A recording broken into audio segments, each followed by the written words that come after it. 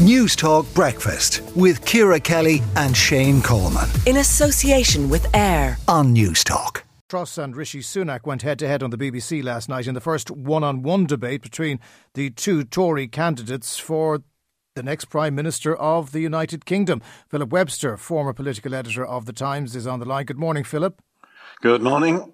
It appeared that they were somewhat ignorant, blissfully so, of the fact that their party's been in government for the last 12 years as they continued to tear strips off each other for the entire duration.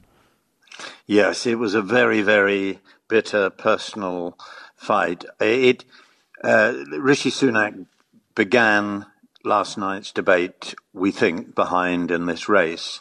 And it showed in the way he went for Liz Truss. It was very personal. He said that she'd, raised the nation's credit card, that she'd put up interest rates by 7%.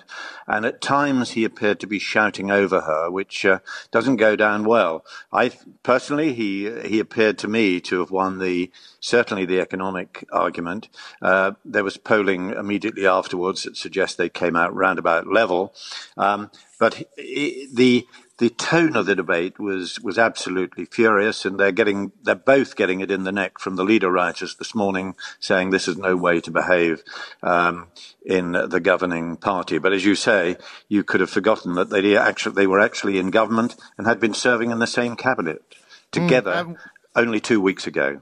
Absolutely. What struck me about Liz Truss was she was trying in many ways to be Boris Johnson without the debating ability of Boris Johnson. Much and all as you might play him down, he is a showman.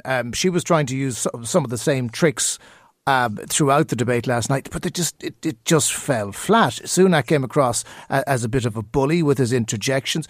Neither of them appeared fit to be Prime Minister. I know we are speaking at a remove here in Ireland, but it was fascinating to think that these were two people who believed that they could be statespeople.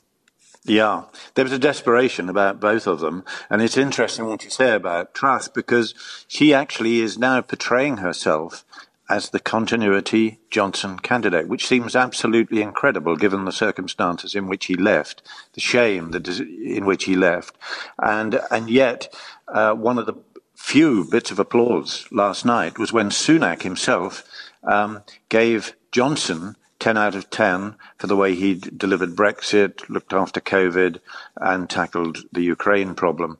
So it's quite weird that the shadow of Johnson, who left in disgrace, hangs over this debate in the strangest of ways. And then you hear from afar that Johnson hasn't really given up and that he'd love to come back one day. The governing party is behaving in a very, very strange way at this moment. We can't fully rule out that applause came from members of the Labour Party who were delighted at the way that this particular campaign is going. Philip Webster, former political editor of The Times, thanks for that. News Talk Breakfast with Ciara Kelly and Shane Coleman. In association with AIR. Weekday mornings at 7 on News Talk.